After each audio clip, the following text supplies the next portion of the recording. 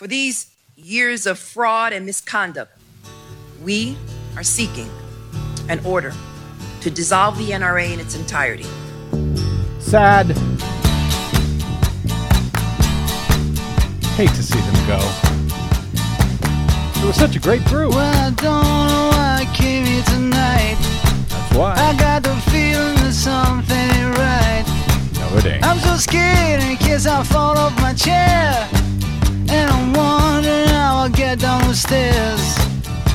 Clowns to the left of me, jokers to the right. Here I am, stuck in the middle with you. I am.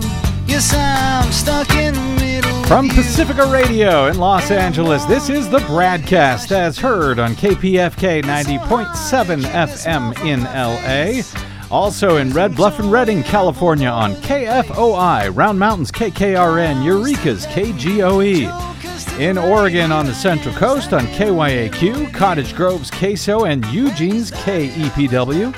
In Lancaster, Pennsylvania on WLRI, Maui, Hawaii's KAKU.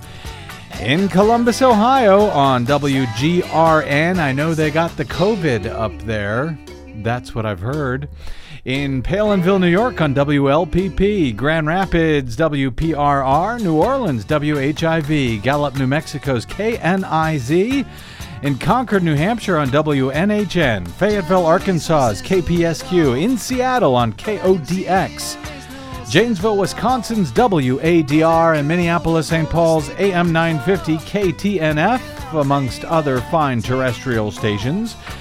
And then there's the streaming internet stations on the Progressive Voices channel, Netroots Radio, Radio for Humans, FYI Nation, NicoleSandler.com, Radio Free Brooklyn, Workforce Rising, Deprogrammed Radio, Detour Talk, and many other fine streaming stations. Blanketing planet Earth 5 days a week, I'm Brad Friedman, your friendly investigative blogger, journalist, troublemaker, muckraker, and all-around swell fellow.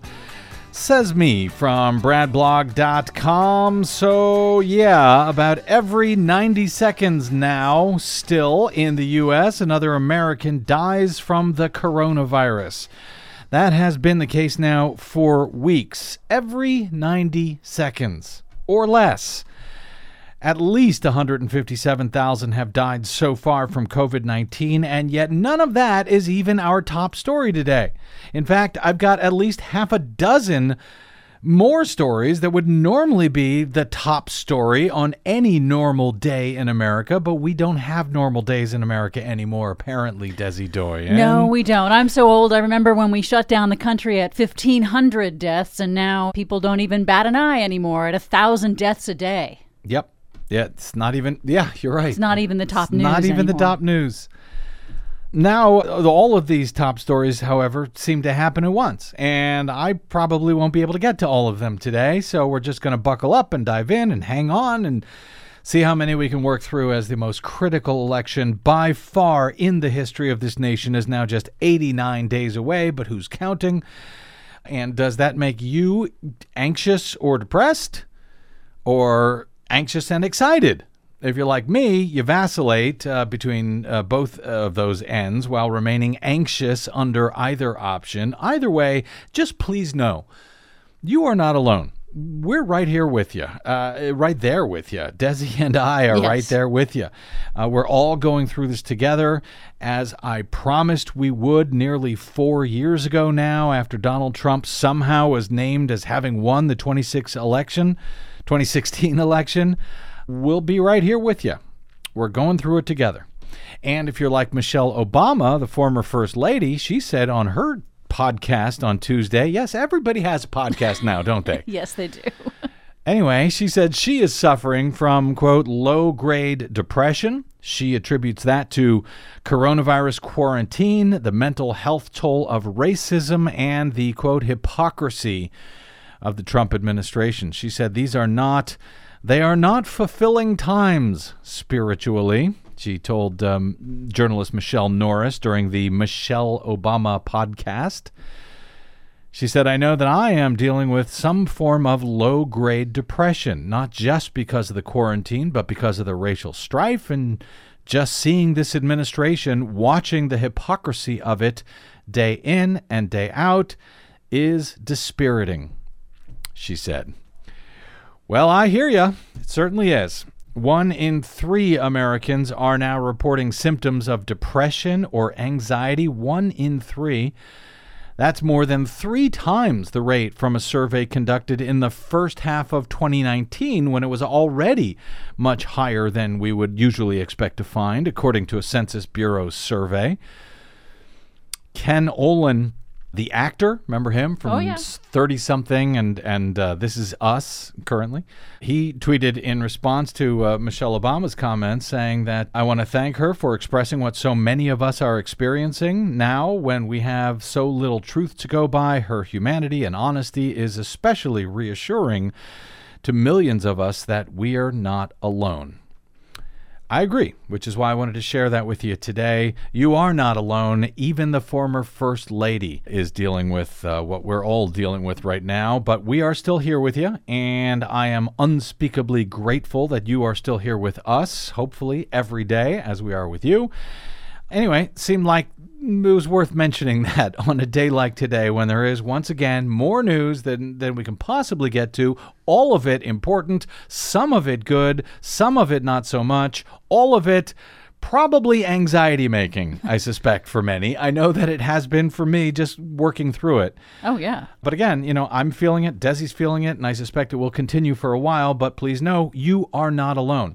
By the way, if you're not feeling it, please feel free to drop me some email at bradcast@bradblog.com to let me know why or how you're able to overcome it. If you got helpful advice, maybe we'll share it with listeners. If you got any great coping mechanisms, please, share them. Yes, please. So anyway, with that, let's start almost randomly. You can just pick one of today's top 10 or so top stories and begin. So we'll start here today. Ohio's Republican Governor Mike DeWine tested positive for the coronavirus on Thursday, just minutes before he was supposed to meet with the President of the United States in Cleveland. Womp womp. DeWine took a test for COVID-19 as part of the standard protocol to greet President Donald Trump on the tarmac at Burke Lakefront Airport in Cleveland. Governor DeWine tested positive, though he has no symptoms at the present time, according to a statement from the governor's office. Well, it is good that they tested him then, isn't it? He might have given it to the President of the United States, who is a little bit older than DeWine, and, well, he might have died had he contracted the disease. Another close call for this president. DeWine, who is 73, is returning to Columbus, where he plans to follow protocol for COVID-19 and quarantine at his home in Cedarville for the next 14 days, according to his office's statement. Lucky for him, I suspect he'll still continue to enjoy his salary during that period. Oh, sure, of course. Donald Trump responded to DeWine's diagnosis after arriving in Ohio later on Thursday, saying, quote, "We wanted to wish him the best. He will be fine."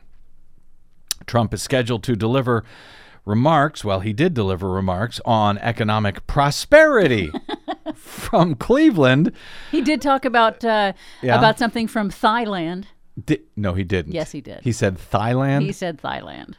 But then he repeated it as if he never made any mistake whatsoever. He meant to Thailand say and Vietnam Thailand. and Thailand and Vietnam. He could use a good vacation in Yosemite. So he was going to give that speech on economic prosperity and, of course, participate in a fundraising committee reception. A few weeks ago, the White House Coronavirus Task Force had warned that the number of COVID-19 cases in Ohio were significantly increasing. So far, there have been more than 96,000 positive cases and nearly 3,600 deaths in the Buckeye State. Last month, DeWine issued, imagine had there been, 1,000 deaths a day or more at this point. Yeah. If there had been a mass shooting of 1,000 people every day, day after day. Or I think a terrorist attack, right. Day after day, 1,000 people lost. Or what would be 5 jet planes crashing every day? I don't suspect that the President of the United States would be out touring the Whirlpool Corporation manufacturing plant in Clyde, Ohio, and declaring what a success his term as president has been. In any event, a few weeks ago, after the White House task force had warned that it was increasing in Ohio, in fact, it has continued to do so. So DeWine, the governor, who now has COVID himself, had issued a statewide mask order that requires people to wear face coverings in public. It exempts children under 10 years of age, along with some other exceptions, which I bet must include an exception if you happen to be the president of the United States visiting Ohio, but I'm just guessing. DeWine is now the second governor to test positive after Oklahoma Governor Kevin Stitt, also a Republican, tested positive for the virus in mid-July. Late last month, Congressman Louis Gohmert of Texas, who had refused to wear a mask, he tested positive for the virus just before he was expected to travel with Trump on Air Force One to Texas.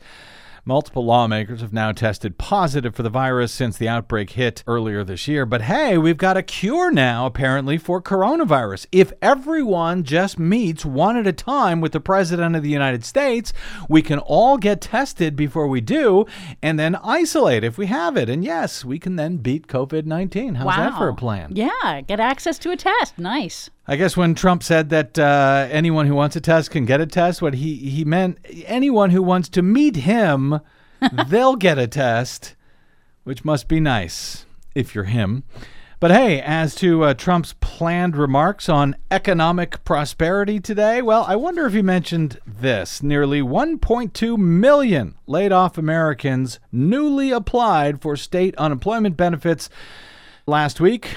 Evidence that the coronavirus continues to force companies to slash jobs, just as a critical $600 weekly federal jobless payment has now expired. The report from the government's Department of Labor on Thursday finds claims remain at an alarmingly high level in the 20th straight week. The 20th straight week that at least 1 million people have sought new jobless claims. Before the pandemic hit in March, as we've reported pretty much each of these 20 weeks, before this happened, the number of Americans seeking unemployment checks has never surpassed 700,000 in a week. Now we have seen well over 1 million week after week for 20 weeks. Even during the Great Recession from 2007 to 2009, we never had a week of more than 1 million Americans filing for unemployment. Now we have for 20 weeks. But hey, economic, what do they call it? Economic prosperity in Ohio today. Rubila Faruqi, the chief U.S. economist at High Frequency Economics, said the possibility of mounting layoffs that could become permanent is now high. Without effective virus containment, the recovery? The recovery remains at risk from ongoing job losses that could further restrain incomes and spending. The nation's gross domestic product, the broadest measure of economic output, shrank at an unheard of annual rate of nearly 33% in the second quarter. That's from April to June. It was by far the worst quarterly fall on record. There has never been anything like it. During the Great Depression in the 1930s, it took 3 years for GDP to even begin to approach negative 30%. During the Great Recession, the worst annualized quarterly drop in GDP was only about 8%, and yet we're now at 33%. A resurgence of cases in the South and the West has spread elsewhere and upended any hopes for a speedy economic recovery, as bars and restaurants and other businesses have now had to delay or even reverse their plans to reopen and rehire staff. For months, the unemployed had also been receiving $600 a week in federal jobless aid on top of their state benefit, but that federal payment expired last week, and Republicans in Congress have been unable to agree on how to continue it, initially hoping to slash the expanded payment by 2/3, even as the economy worsens. They were going to cut it from $600 a week to $200 a week, or at least they tried. Democrats have stopped them. Meanwhile, continuing the permanent bailouts for the corporate sector, they don't have to keep going back and begging week after week, month after month.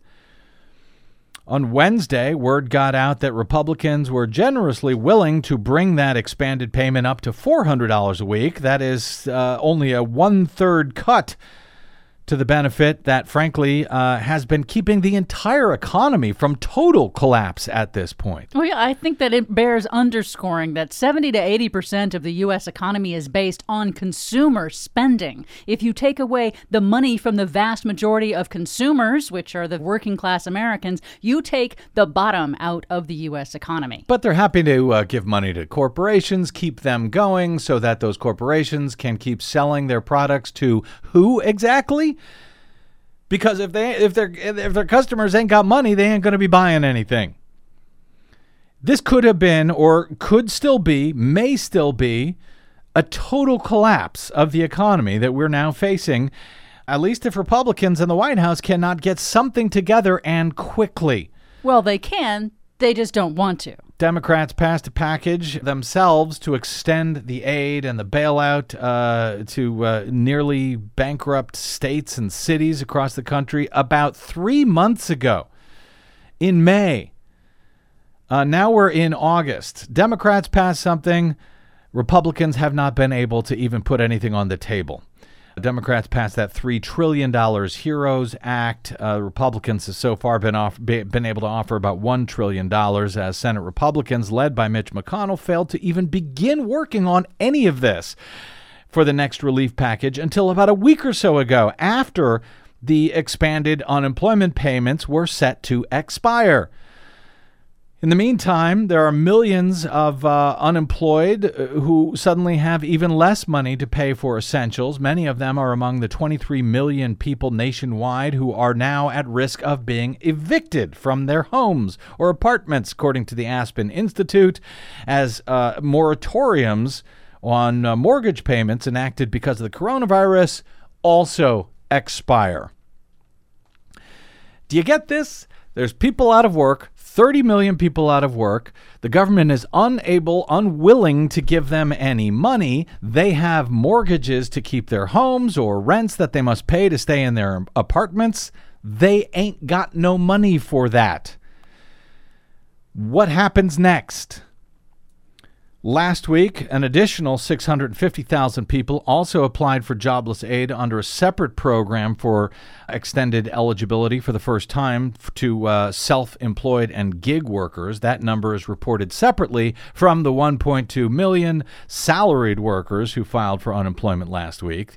The Labor Department said Thursday that a total of 31.3 million people are now receiving some form of unemployment benefits, but they are not nearly as large as they have been for the past several months.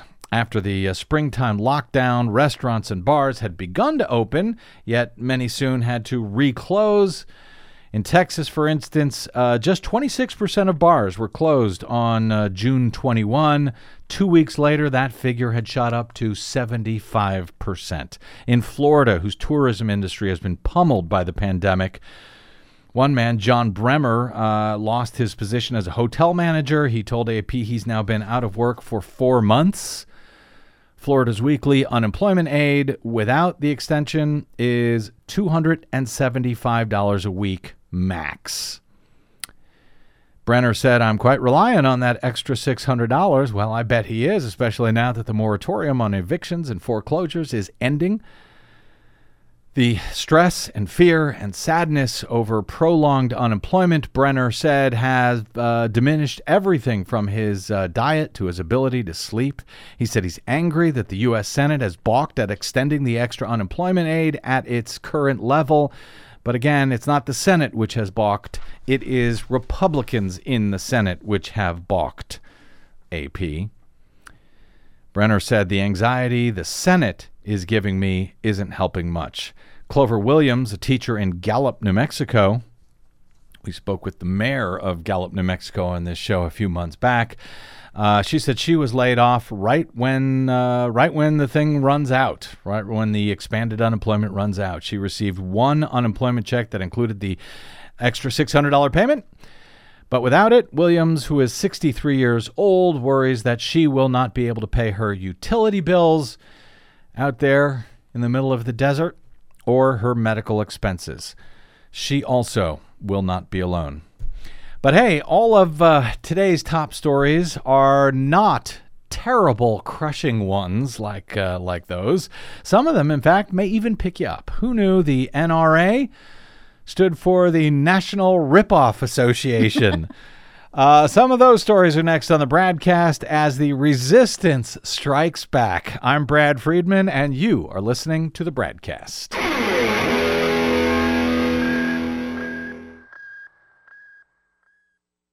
What the public hears on the public airwaves matters. At the BradCast, we do our best to bring you accurate news and analysis on the issues that actually matter, and we do it all independently, without corporate or political influence.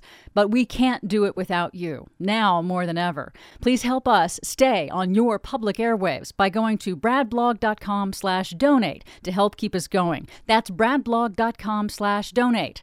And thanks.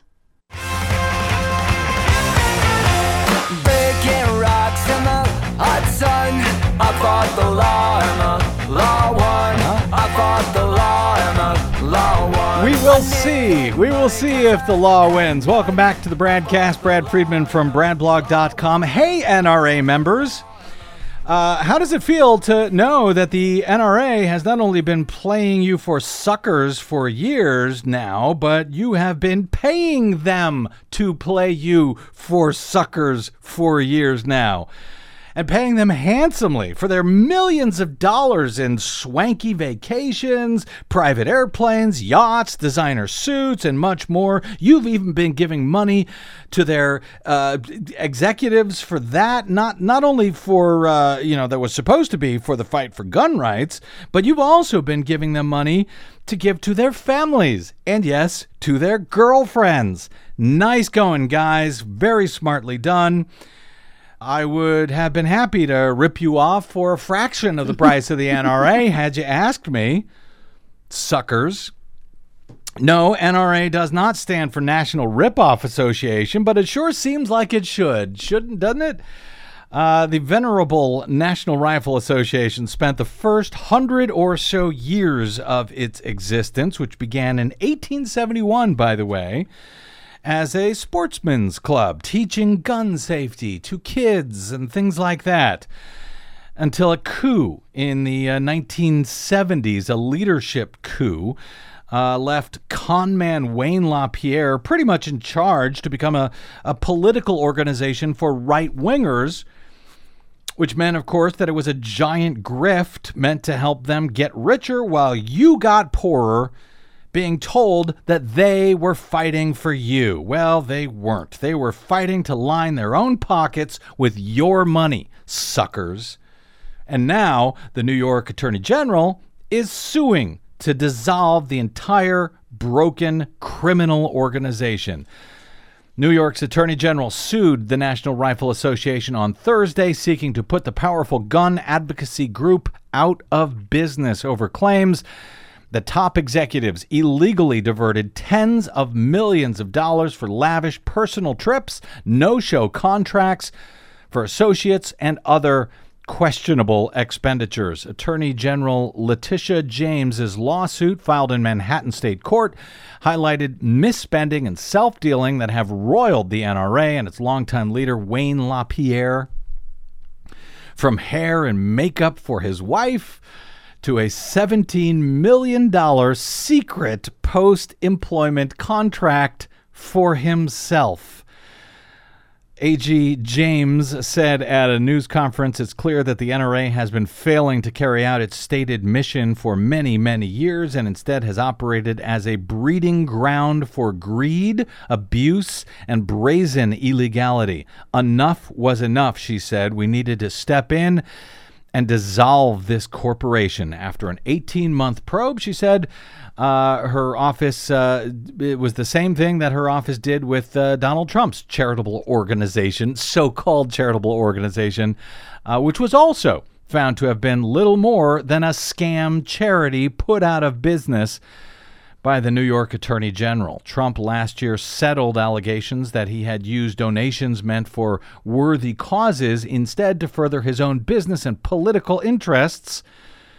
And the charity was permanently shut down, and he and his kids are now disallowed from sitting on the board of any charity in New York State. That came after Donald Trump was forced to pay some $25 million in another legal settlement after becoming president to settle a lawsuit against another one of his scams. That would be Trump University, which would have, by the way, on its own resulted in the impeachment and removal from office of any other president of the United States, as long as he or she was a Democrat in any case. Letitia James said no one is above the law, not even the N.R.A., one of the most powerful organizations in this country.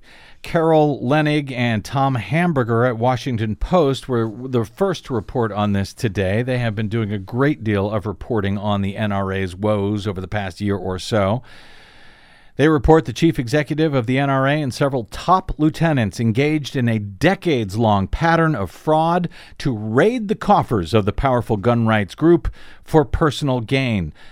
According to the lawsuit, they drained $64 million from the nonprofit in just 3 years. Used it like an ATM. In her lawsuit, Letitia James called for the dissolution of the N.R.A. and the removal of CEO Wayne LaPierre from the leadership post he has held for the past 39 years, saying that he and others used the group's funds to finance a luxury lifestyle. She also asked a New York court to force LaPierre and 3 key deputies to repay N.R.A. members for the ill-gotten money and inflated salaries that her investigation found that they took. Well, good luck with that. James accused the N.R.A. leaders of flouting state and federal laws and signing off on reports and statements they knew to be fraudulent, while diverting millions of dollars away from the N.R.A.'s charitable mission to benefit themselves and their allies. Geez, all of this sounds sort of familiar to another case, but we'll get there in a minute. The Attorney General requested that the court bar the 4 men, that would be LaPierre, the N.R.A. General Counsel, John Fraser, former Treasurer Woody Phillips, former Chief of Staff Josh Powell, from ever serving in a leadership position for a New York charity again in the future. Her investigation, which began in February of last year, found a, quote, culture of self-dealing, mismanagement, and negligent oversight at the N.R.A. that was illegal, oppressive, and fraudulent. The scope of the allegations by the New York Attorney General is breathtaking and comes as a serious blow to the longtime political powerhouse and, yes, top ally of fellow fraudster Donald Trump.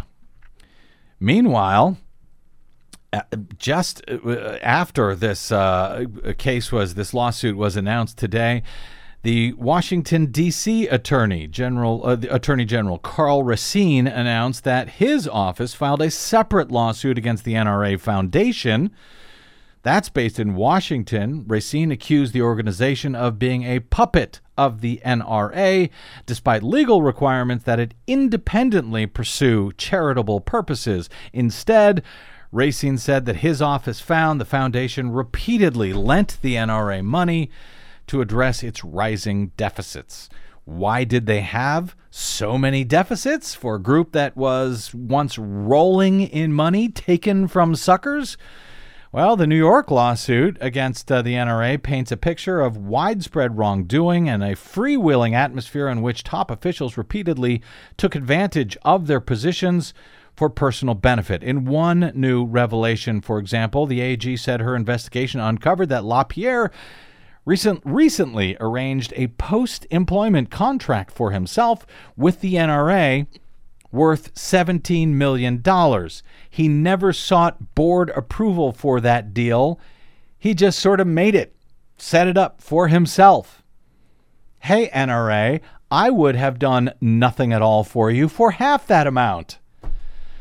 So it was just a secret deal that if he was removed from office for any reason, or if he just retired, he would still be paid $17 million for doing nothing. Must be nice, as Republicans in Congress fight to prevent 31 million laid-off Americans from receiving even $600 a week to help pay for groceries and rent and their mortgages after they lost their jobs through no fault of their own. simply because we have a crappy president who denied the existence of a global pandemic. But LaPierre, $17 million when his job was to go away. The lawsuit also claims that he failed to report large sums of personal income to the IRS. Oops. James's office said it found that the N.R.A. chief funneled personal expenses through an outside PR firm, allowing him to avoid reporting hundreds of thousands of dollars of personal income. Gosh, I hope Wayne LaPierre doesn't go to jail. The money was given by the N.R.A. To the PR firm, which then gave it to LaPierre, and the PR firm wrote it down as, quote, out-of-pocket expenses to the tune of tens of millions of dollars of out-of-pocket expenses. And thus, LaPierre never reported it as his own personal income because he never, it never went to him. These are just out-of-pocket expenses of the PR firm. The New York Attorney General said she was referring those findings to the IRS. Good. Well, I was going to say good, but then Trump's IRS does not go after Trump's friends. We'll see. We'll see. It's the independent IRS, right? Right. She also said that because this is a civil lawsuit, if her office uncovers criminal activity, that would be referred to the Manhattan District Attorney's Office, though the Manhattan District Attorney's Office is probably really, really busy right around now. But as I said, we'll get to that top story in a moment. It's a watershed moment in nonprofit regulation, said Douglas Varley, who advises nonprofit groups at the law firm of Kaplan and Drysdale. With the decline in IRS funding and enforcement, there has been a widespread belief that, according to him, the locus of nonprofit enforcement is now shifting from the IRS to the states. Varley said, here is the clearest possible evidence of that reality. I think everyone who believes a strong regulator is needed would be heartened by this. Well, I'm somewhat heartened by this, I think. The group's bitter internal battle had first come to view in April of last year at the N.R.A.'s annual convention in Indianapolis, when then N.R.A. President Oliver North was forced out by LaPierre after pressing for an internal financial review. Little might I have predicted that Oliver North might turn out to be a hero. The non-corrupt guy in this scenario. Yeah. Jeez. The Washington Post and other news organizations after that had revealed that the N.R.A. directed funds to board members where LaPierre racked up hundreds of thousands of dollars in charges at a Beverly Hills clothing boutique and on foreign travel. But after the mass shooting at Marjorie Stoneman Douglas High School in Parkland, Florida, apparently, LaPierre told close associates he was worried how easily he could be targeted. Well, yeah, sure, there's all kinds of nuts with guns out there. Thanks to LaPierre, of course. He said he needed a more secure place to live at that point, so he tried to buy a $6 million, actually tried to have the N.R.A. buy him a $6 million, 10,000 square foot French-style country estate in Westlake, Texas. According to the lawsuit, LaPierre improperly charged the N.R.A. for private jet travel, luxury vacations that had no business purpose. The filing claims LaPierre billed the N.R.A. more than $500,000 for private charter flights that he and his family took to visit the Bahamas 8 times over 3 years.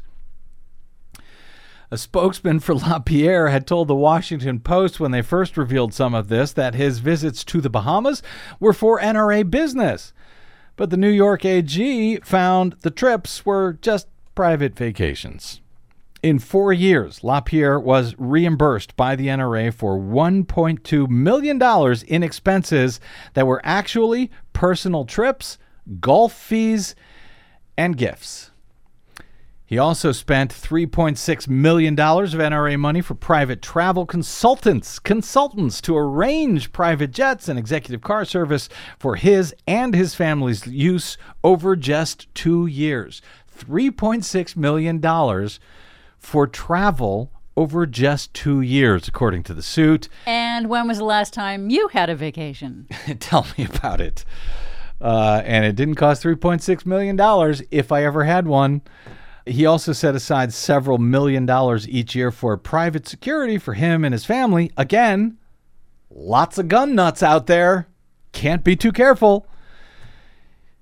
He enjoyed the largesse also of N.R.A. vendors who hoped to continue their business with the group, according to the suit. One vendor gave LaPierre and his wife an all-expense-paid trip to Africa for a safari adventure. Another frequently loaned LaPierre and his family the use of his 107-foot yacht on his visits to the Caribbean. Well, you can't go 8 times to the Bahamas in 3 years without a 107-foot yacht to enjoy it with. Am I right? Phillips, the former treasurer of the group, he's accused of, in the suit, of arranging an N.R.A. deal worth more than $1 million that benefited his girlfriend.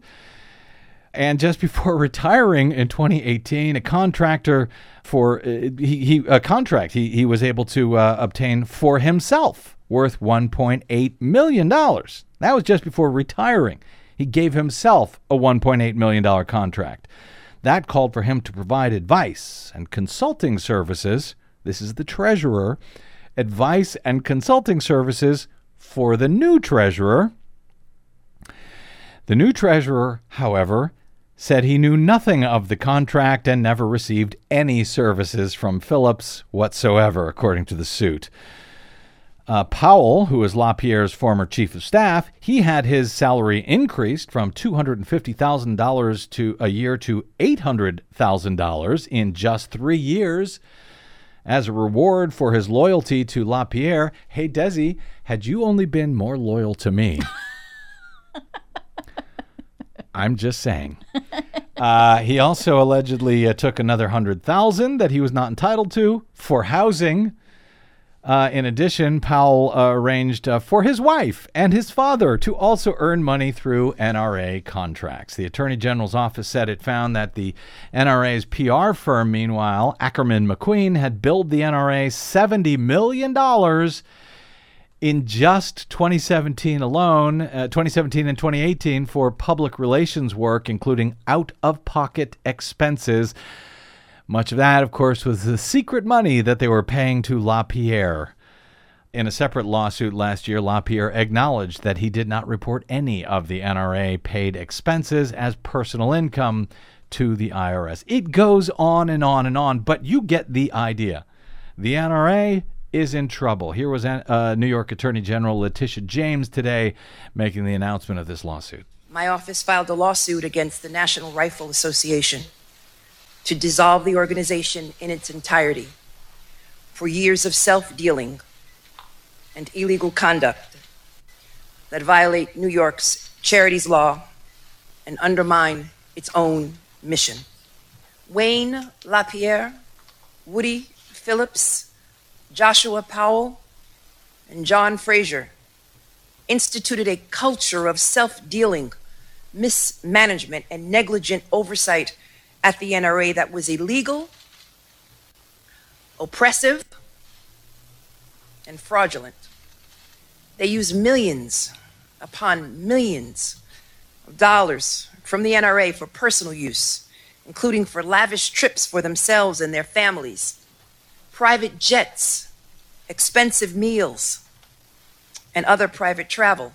There are 18 causes of action, and these actions violated multiple laws, including the laws governing the N.R.A.'s charitable status, false reporting on annual filings with my office and the IRS, improper expense documentation, improper wage reporting, improper income tax withholding, failure to make required excise tax reporting and payments in excess of reasonable compensation to disqualified persons, and waste of N.R.A. assets, amongst other offenses. For these years of fraud and misconduct, we are seeking an order to dissolve the N.R.A. in its entirety, to require Mr. LaPierre, Mr. Phillips, Mr. Powell, and Mr. Frazier to make full restitution for funds they unlawfully profited in salaries they earned while employees and pay penalties. To remove Mr. LaPierre and Mr. Frazier from the N.R.A's leadership, and to ensure none of the four individual defendants can ever again serve on the board of a charity in New York State. That was New York State Attorney General Letitia James on Thursday announcing this amazing lawsuit against the National Rifle Association. Of course, with that kind of criminality from one of the President of the United States' top supporters, the N.R.A., you would presume he would be furious hearing about this, the decades-long con that they were running on so many of his own supporters who gave their hard-earned money as members of the N.R.A. You would, of course, be wrong, however, if you thought that.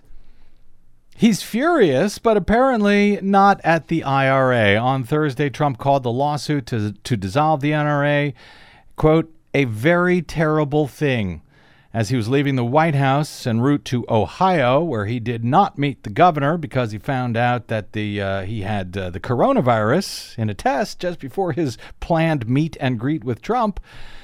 Trump responded to a reporter's question regarding the lawsuit, saying that the state's legal efforts against the N.R.A. have, quote, absolutely decimated the gun advocacy group with its costs. It's very sad, he said.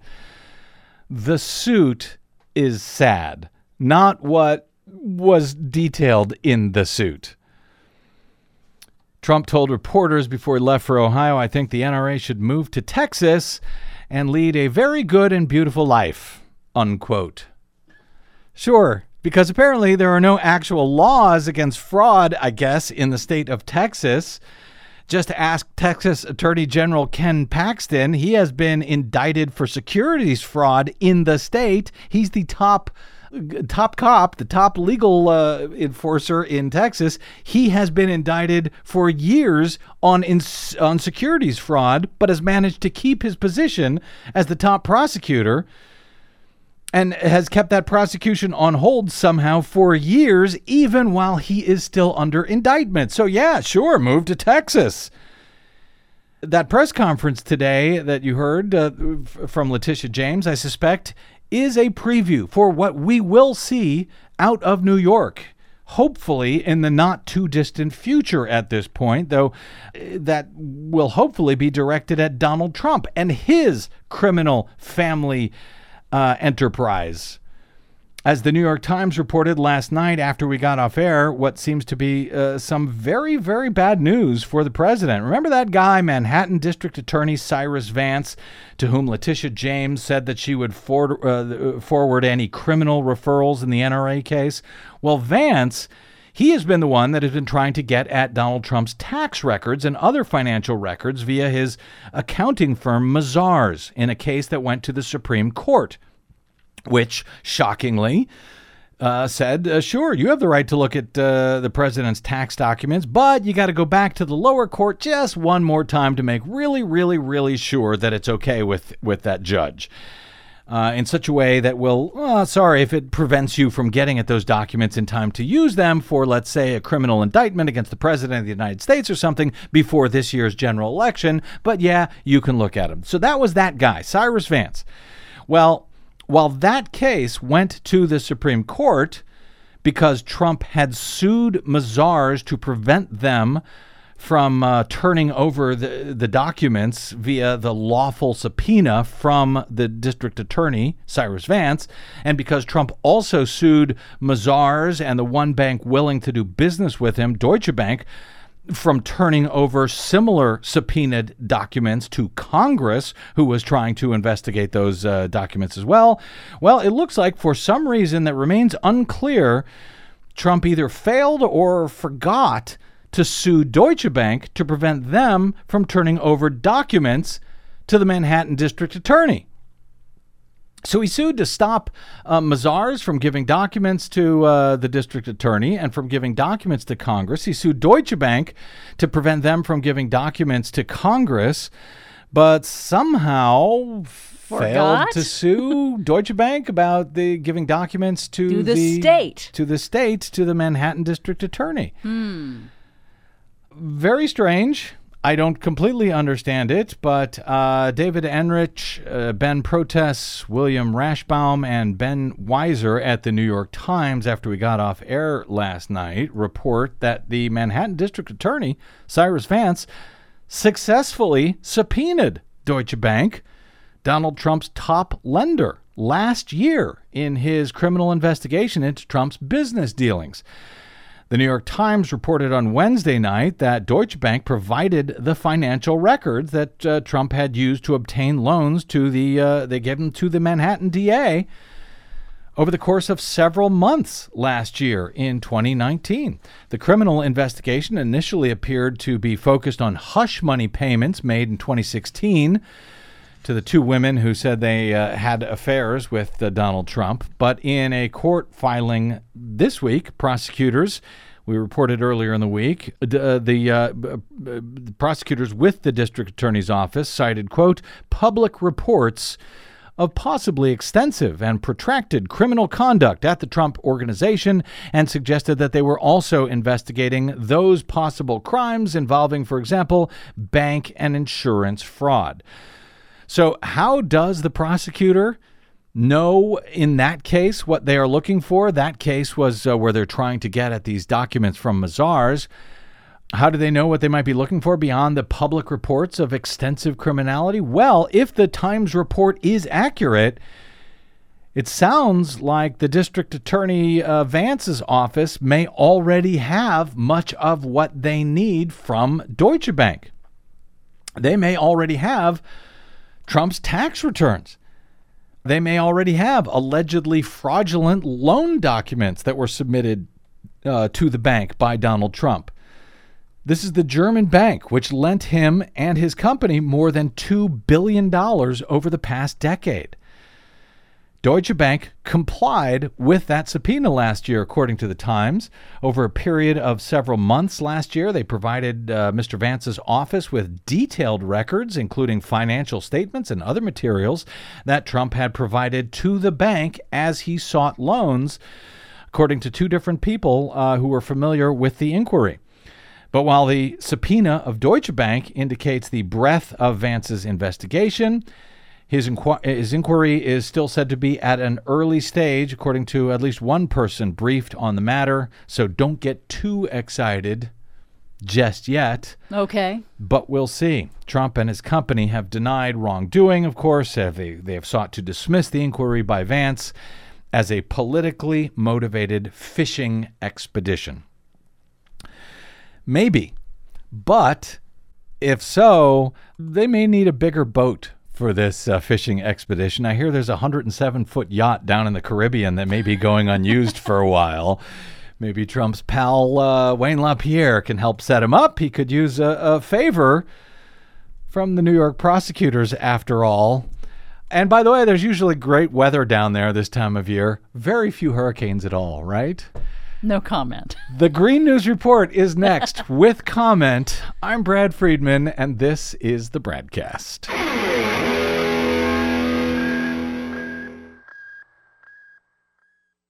Hey, this is Brad. If you haven't noticed by now, it's no easy feat finding facts, real facts, not alternative facts, over your public airwaves. We try to bring you real facts, truth, and clarity without fear or favor each and every day on the BradCast. But we need your help to do it, and that help is needed more now than ever. Please stop by bradblog.com/donate today. That's bradblog.com/donate, and thanks.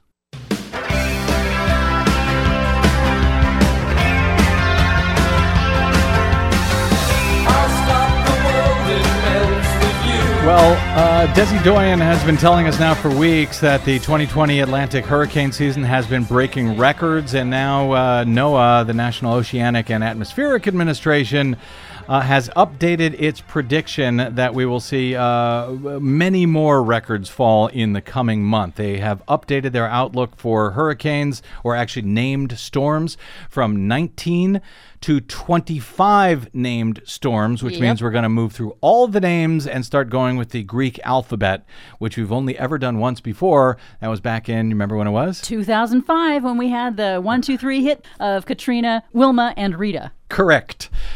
Historically, only 2 named storms form on average by early August, and yet the 9th named storm has already formed, ran through. That was Isaias. The 9th named storm typically forms not until October, but we've already had it in Isaias, which raked the East Coast over this past week from Florida to New England.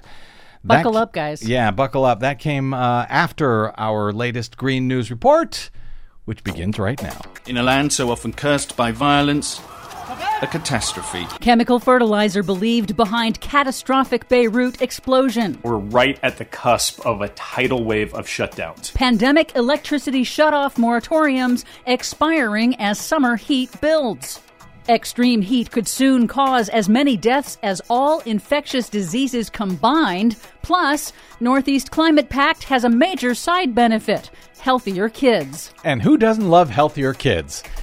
Our president notwithstanding. All of those stories and more straight ahead from BradBlog.com. I'm Brad Friedman. And I'm Desi Doyen. Stand by for 6 minutes of independent green news, politics, analysis, and snarky comment. When they gaze upon Yosemite's towering sequoias. Oh, yes. Who doesn't love gazing upon the towering sequoias at my favorite national park, Yosemite? Please make it end. This is your Green News Report.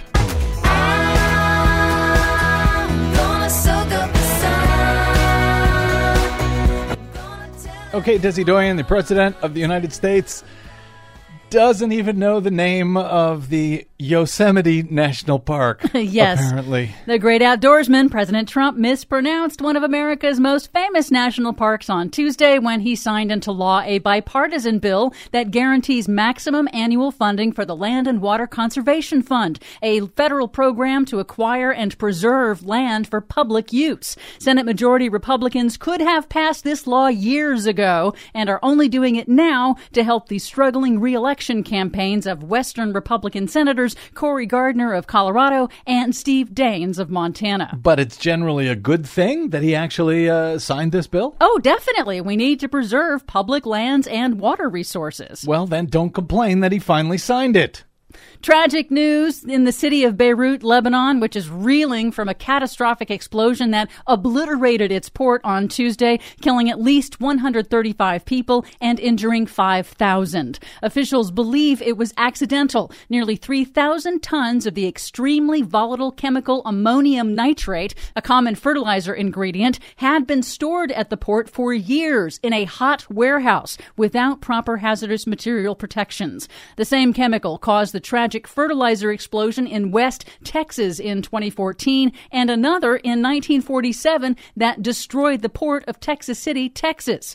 In Lebanon, this preventable tragedy threatens to become a humanitarian crisis now because the port was the nation's center for food storage and distribution during the global pandemic. You mean it wasn't an attack, as Donald Trump said that it was? No. The Middle East just emerged from an intense heat wave, with temperatures soaring to 125 degrees Fahrenheit in several regions.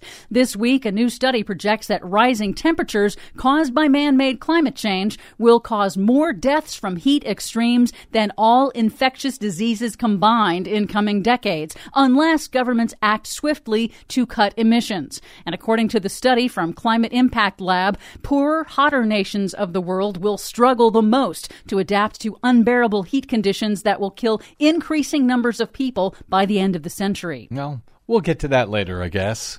The consequences of economic inequality are beginning to unfold already in the United States as millions of Americans could soon lose electricity as temporary bans on power shutoffs implemented because of the coronavirus begin expiring in states across the country, right as summer temperatures are building and health officials are urging people to stay home to slow the spread of COVID-19 infections. But there is some good news. Thank you. I'll have some. Deutsche Bank has joined other major global banks in announcing it will no longer finance any new oil and gas projects in the Arctic. That is good. General Motors says it is teaming up with EVgo to expand its public electric vehicle charging network. Also good. It will be adding nearly 3,000 electric vehicle fast chargers across the United States. Also good.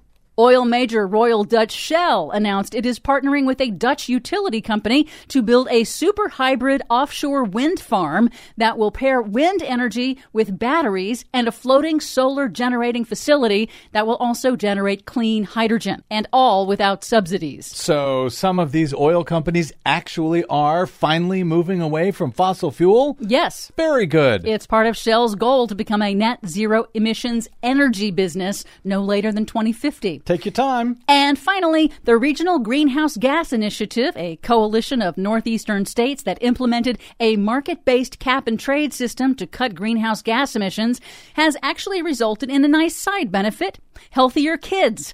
Researchers at Columbia University found that reducing emissions also avoided the impacts of toxic air pollution on children's health, such as asthma, preterm births, and low birth weights. And they estimated that the initiative also reduced healthcare costs for those states, delivering an economic savings of between $200 to $350 million. Very good news. Too bad about that whole sending them back to school during a pandemic thing. Well, there's that.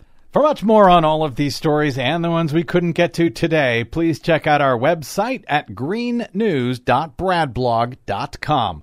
I'm Brad Friedman. And I'm Desi Doyen. And this has been your Green News Report.